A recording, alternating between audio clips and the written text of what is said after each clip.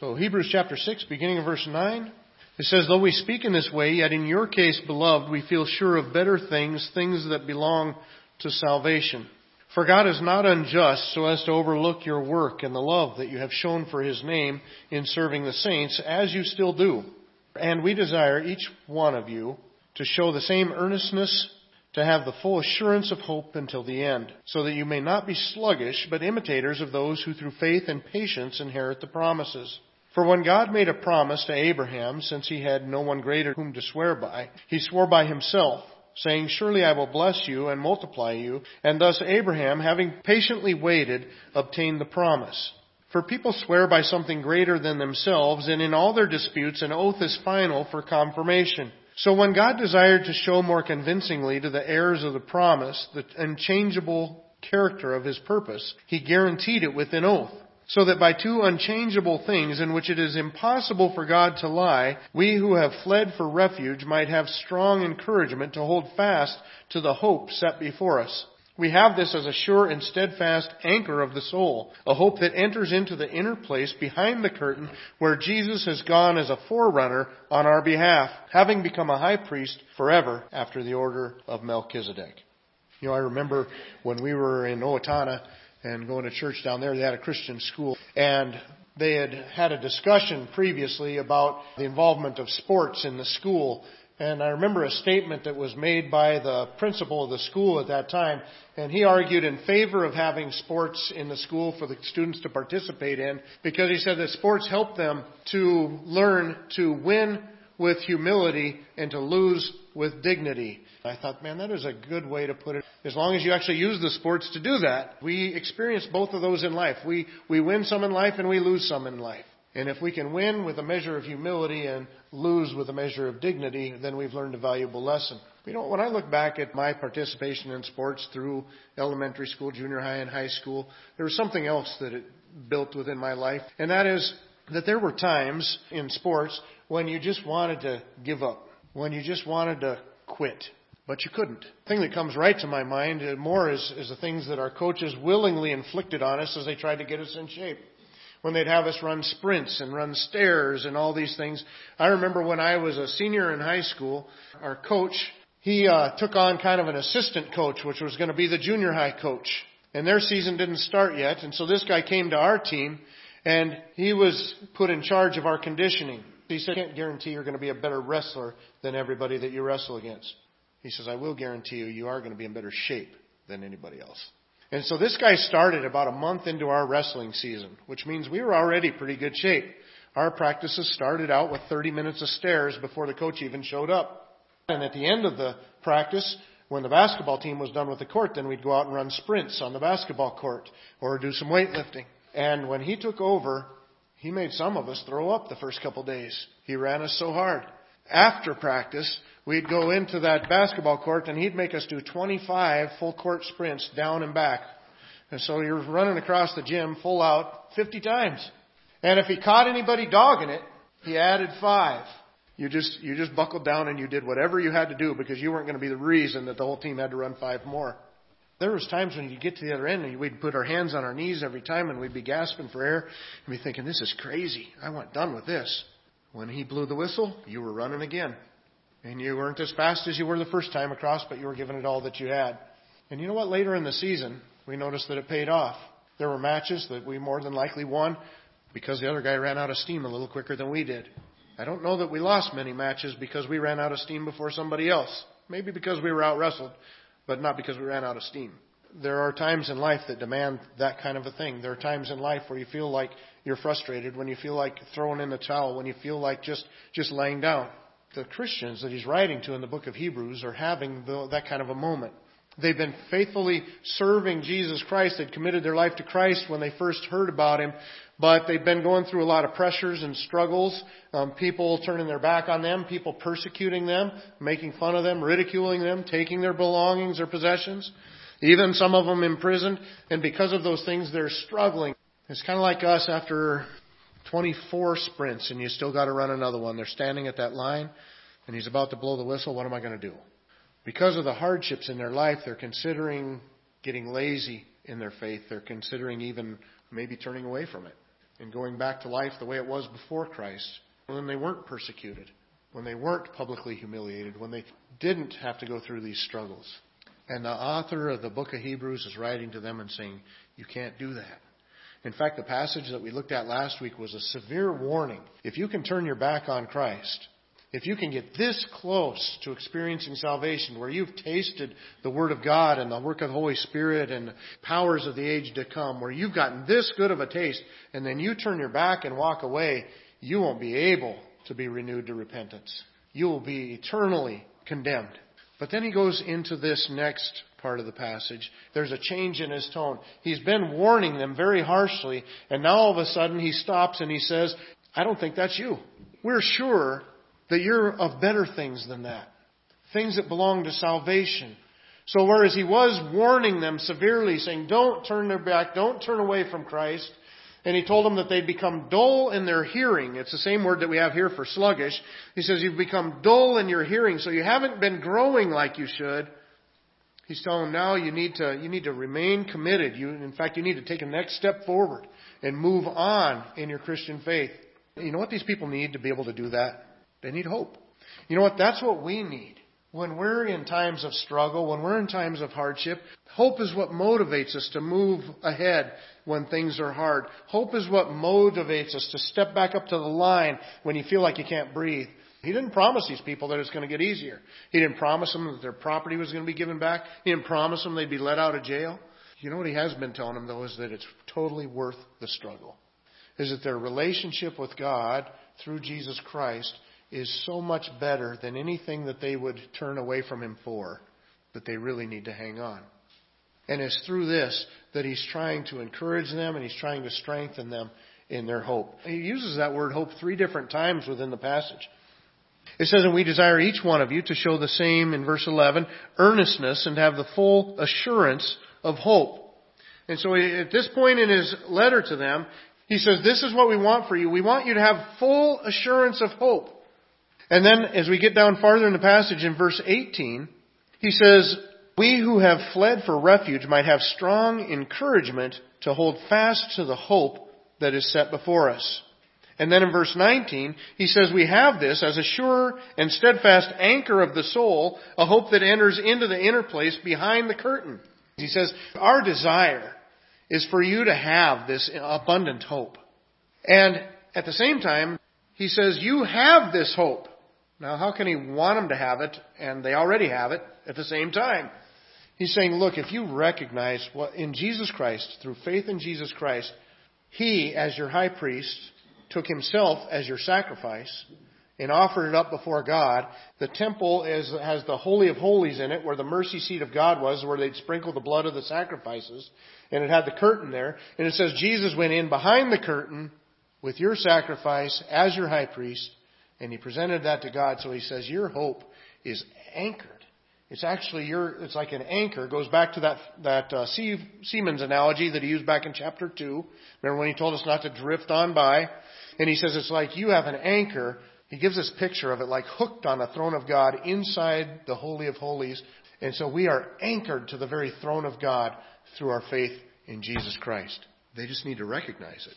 He's saying, look, you have such security, such a future in Jesus Christ. You have this awesome hope, but it's not going to do you any good if you don't recognize it, if you don't see it, if you don't trust it. And so he's praying for them, and he's trying to encourage them. He's trying to bring them to the point of hope. I think of Judy today. I was talking to Jean and Judy last night, as I mentioned earlier, and Judy mentioned something to me. She said, you know what, I don't know how people that don't have Christ go through something like this. She said, how do they make it? Where's the hope? And I said, you know what, you're exactly right. Because of my faith in Christ and my understanding of the Word of God, I know where I'm from. I know we were created by God. We're made in the image of God. I also know that we fell into sin with Adam and Eve back in the garden, and that sin brings death. And so that's why we're going to experience death. And I know where I'm going. Even in my death, there's purpose. And you know what the purpose is in my death? Not the how I die, but the fact that I will die. That will be a point where I'm drawn even closer to Christ. I'm ushered into His presence. And so it's actually a step in my sanctification, in my growth, where I'm ushered in closer to God. So even at that point, there is purpose in my death, and I have a glorious future ahead of me, which means I have a tremendous hope. How do you face that kind of thing without hope? If you face death without Jesus Christ, then you face death without hope. I would so much rather face death with this hope. Well, these people weren't facing death at the moment. In fact, when he gets later on in the letter to the Hebrews, he's going to tell them, you have not yet resisted unto blood. None of them had been put to death yet. It was more an issue of life, of how they were going to live. Were they going to live their life in hope? Were they going to let that hope be an encouragement to them and give them the strength to go on and being faithful to Jesus Christ? Or were they going to turn and fall away? Well, they're going to go on. He's going to motivate them on. He's going to lead them on. They're going to, like we got to do sometimes, keep on keeping on. And as we do that, as we look in this passage, there's 4 tools that we find within this passage that give us hope. So if you're struggling in hope here this morning, if you're up against the odds, up against some things, that you're not sure how they're going to work out or how things are going to pan out, then you know what? Here's a few tools that will help you in your hope and help you to stay firm in your relationship and your faith with Jesus Christ. The first tool that we find is encouragement. Encouragement. We find that right off the bat in the beginning. His tone changes. He's been warning them, saying, look, you are headed for a Christless eternity if you can turn your back on Jesus. Now, his tone with them changes. In verse 9 it says, though we speak in this way, yet in your case, beloved, we feel sure of better things, things that belong to salvation. So he's saying, I'm thinking about you positively. The things that I've mentioned in the last few verses, he says, I don't picture that happening to you because of your faith that I've seen in your life up till now. And so he uses encouragement. He goes on in verse 10, it says, God is not unjust to overlook your work and the love that you've shown for his name and the serving of the saints as you still do. And so his tone toward them has changed. He also even uses the word of encouragement. In verse 18, it says, we who have fled for refuge might have strong encouragement to hold fast to that hope. And so he's encouraging these people. He's saying, you're better than this. You can do this. He's not telling them that by their perseverance that they're earning a relationship with Jesus Christ. In fact, John Piper put it this way. He said, perseverance does not earn participation in Christ. It verifies participation in Christ. As we talked about a little bit last week. But he's coming alongside of them with some encouragement and he's saying, you know what, we think better of you. You can do this. You know what, that's a strong thing in our lives. I remember I was even thinking this morning about a time when I was in 5th grade. And I was on a little league baseball team, and my dad was the coach of it at the time. There were 2 teams from our town, and then a bunch of teams from the other town that was bigger than ours. And we had played the other team from our town earlier in the season, and we lost. And we had a hard time hitting against their pitcher, and we had to play them again. And we were intimidated by it, because we hadn't hit well off that pitcher the last time. And you know what, I remember at a time in our practice where my dad told our team, he said, we've got the best pitcher in the league, and he was right. We had this guy, his name was Scott Dawes, and he could throw fast and accurate. And my dad said, we've got the best pitcher in the league, and you guys hit off him every practice. And he said, your coaches throw to you too. And when we throw to you, we make sure that we're throwing faster than the other pitchers of the league so that you're ready for the other pitchers. He said, so if you're thinking you can't hit off this other guy, you're wrong. You can do it. And I remember the whole team was like, hey, he's right. And you know what? We won. We got up there and we hit off of that other pitcher. We did well. We won the game. And it was awesome. And, you know, they're always telling me I remember things differently than they do. If you remember that we lost, don't tell me. I don't want to know. But we won. But that encouragement was what we needed right then. And sometimes that's all it needs. You know, we're supposed to be here encouraging one another. One of the passages that we're going to come up and when we get to Hebrews chapter 10 says that we're not to forsake the assembling of ourselves together, but we're to gather together regularly. And the point is to encourage one another. Every Sunday when you come in, there might be somebody that just one word from you would make the biggest difference in their life, in the things that they're going through right now. You might not even know they're going through anything. Maybe they'll share that with you. Maybe they won't. Sometimes even just a smiling face, even just seeing people, having somebody come up and say something encouraging, something nice to them, something uplifting. And we get to be that for other people. Sometimes you might walk away from it and you don't even know the encouragement that you were to them, but you were.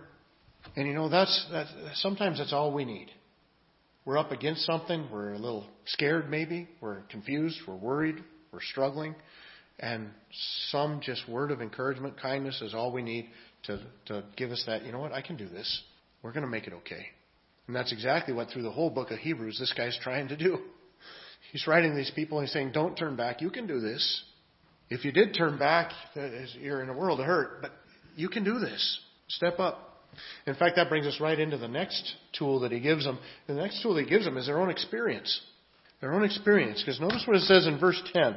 For God is not unjust so as to overlook your work and the love that you have shown for His name in serving the saints, as you still do. So we notice that he breaks that into kind of two categories.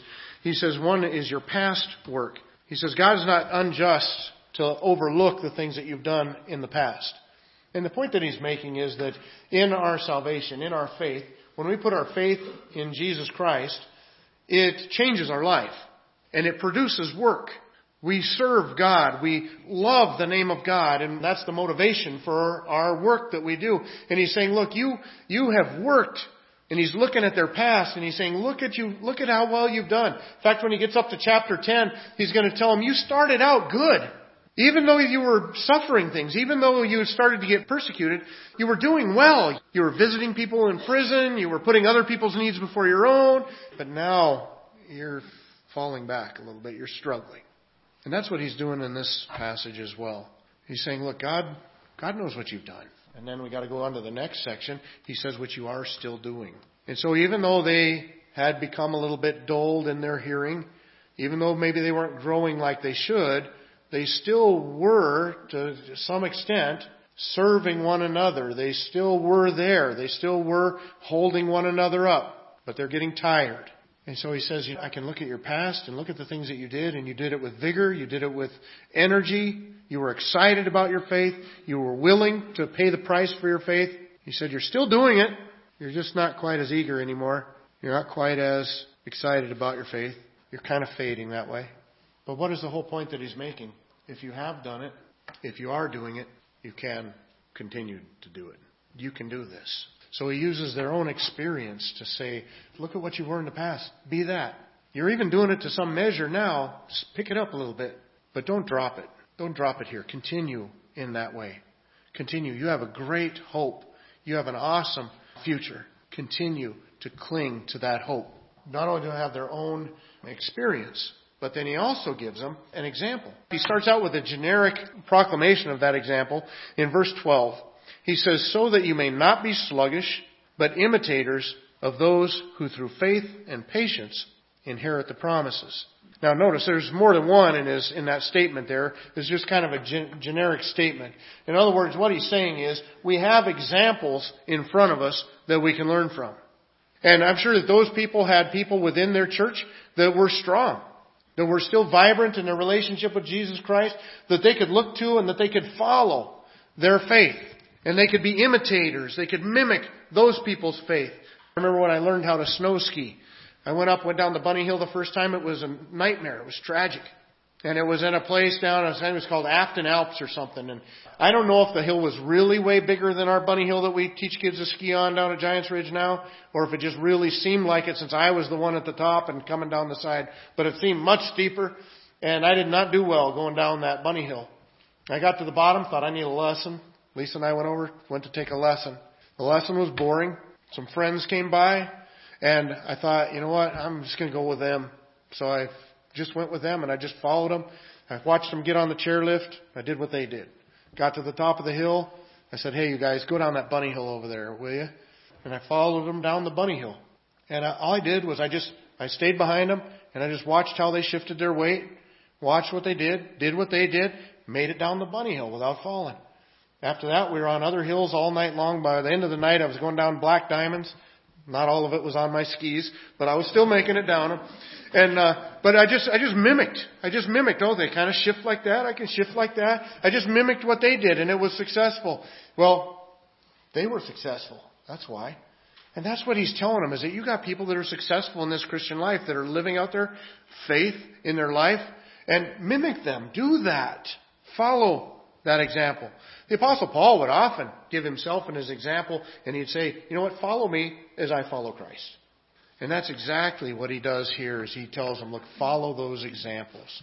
Find people in your life that are doing well and follow their example. Not only does he give that generic example, but then he picks one out, Abraham. And he's going to show with Abraham. He's going to do a lot more when we get to chapter 11. Chapter 11 is all about heroes of the faith. And he's going to point out hero after hero after hero and the things that they were able to accomplish or the things that they were able to suffer. But right now, suffice it to be just one. And he chooses Abraham. Now remember the character trait that he's pointing out at the end of verse 12 there. He says, be imitators of those who through what? Faith and patience. Through faith and patience, they inherit the promises. And then it says in verse 13, for when God made a promise to Abraham, since he had no one greater by whom to swear, he swore by himself, saying, surely I will bless you and multiply you. And thus Abraham, having patiently waited, obtained the promise. Now, here's the point that he's making.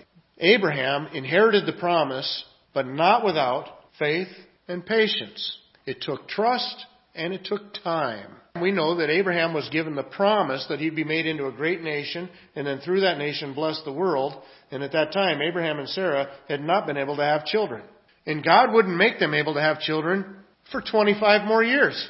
And so Abraham's going to be 75 years old when God gives him the promise.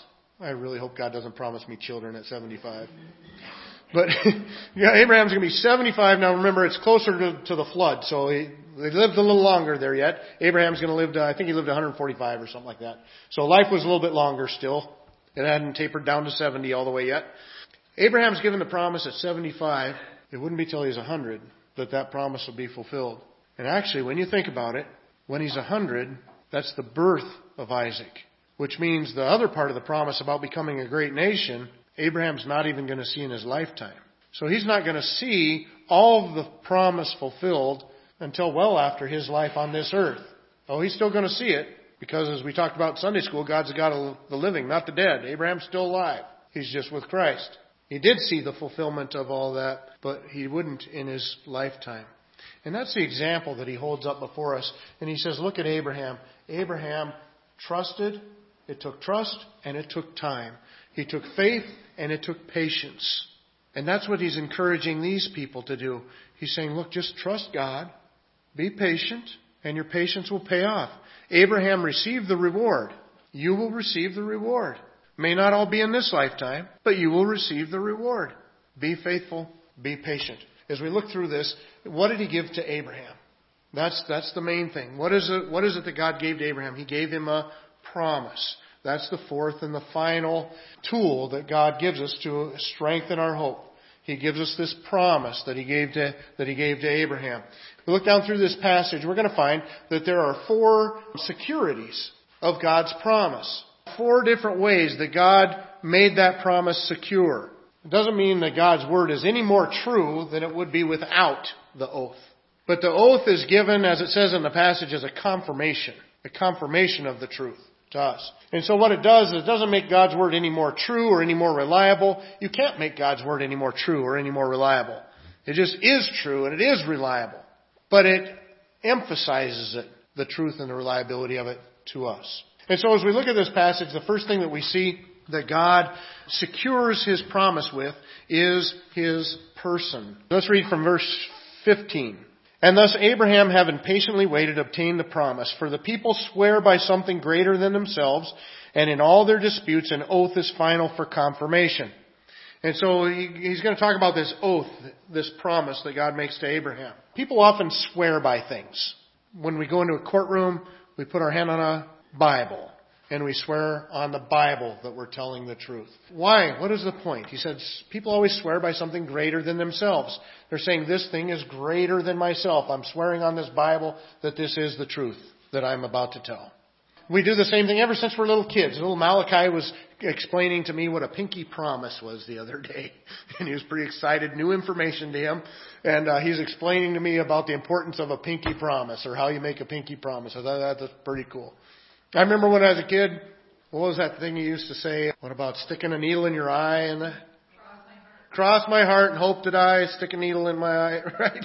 And so it's put something heavy on you. Nobody wants needles in their eyes, and so it puts something heavy on you, some kind of a burden that way. You've seen the movie The Princess Bride. Wesley is climbing the cliff, and at the top is Inigo Montoya, who's waiting for a sword fight with Wesley. And he's getting impatient, waiting for Wesley to get up there. And so he says, can you hurry it up a little bit? And he says, this is kind of difficult. And he says, what if I help you? I'll give you my word as a Spaniard. Wesley says, I've known too many Spaniards. He says, I swear to you on the sword of my father, you will reach the top alive. Wesley says, throw me the rope. Wesley knew he won't disgrace the sword of his father. That's what people do when they swear. They swear by things greater than themselves. What does God swear by? If He's going to make an oath, what does He swear by? There isn't anything higher. So what does He swear by? He swears by His person. And what does He focus on about His person? First of all, the position. So when God, in verse 17, desires to show more convincingly to the heirs of the promise the unchangeable character of His purpose, He guaranteed it with an oath that by two unchangeable things in which it is impossible for God to lie, we who have fled for refuge might have strong encouragement to hold fast to the hope set before us. So, His position, but then also He swears by His character. God, to whom it is impossible for Him to lie. God's promise is trustworthy because He is trustworthy. Because His character, it is impossible for Him to lie. So it is impossible to go wrong trusting God. God's person is put up for security for His promise. Not only His purpose, but His purpose. It says He has an unchangeable purpose in that passage that we just read. His purposes have not changed. When we come to faith in Jesus Christ and receive the gift of eternal life and inherit all the great hope and the great blessings that God has ahead of us, His purpose has not changed just because things start to look tumultuous in our life. He still is working all things together for our good. He still is bringing us to that blessed hope. He still is bringing us to that eternal life. His purpose has not changed and will not change because God doesn't make any mistakes. He doesn't get down a road and say, I went the wrong direction. I need to go back and go the other way. Also, His pledge. He made an oath. He said He wanted to confirm it to us. He wanted to emphasize more strongly for us. And so, not only just His plain word, but He swore by Himself. In other words, He gives an oath to highlight that for us in our life so that we know that He means business with it. And then lastly, as we see in the passage, that God also secures His promise through His priest. And He ends back where He began. Remember where He began? Highlighting on the fact that Jesus Christ is our high priest. And that because Jesus Christ has gone into the sanctuary, offering Himself as a sacrifice, we now have a secure hope. We can now have boldness, it told us at the end of chapter 4, we have to come before the throne of God, knowing that we're heard because of what Jesus Christ has done for us. Well, now He's going back to that. In fact, that's when we get into chapter 7 next week. He's mentioned this guy Melchizedek a couple times. But so far, it's been, I want to talk to you about Melchizedek because that highlights the ministry of Jesus Christ and what He's done for you. But you're not ready to understand it yet because you haven't learned like you should have. But now, He's going to go into it anyway. He's going to say, now, let's learn what we can from Melchizedek. After He spends His time correcting them, warning them, don't fall away. Don't be sluggish in your faith. Don't be dull in your hearing. But rather embrace the hope that you have in Jesus Christ. And be steadfast, be faithful to Him because of that hope. Now He's going to be able to lead them into an understanding, a deeper understanding of what Jesus has done for them in the chapter to come.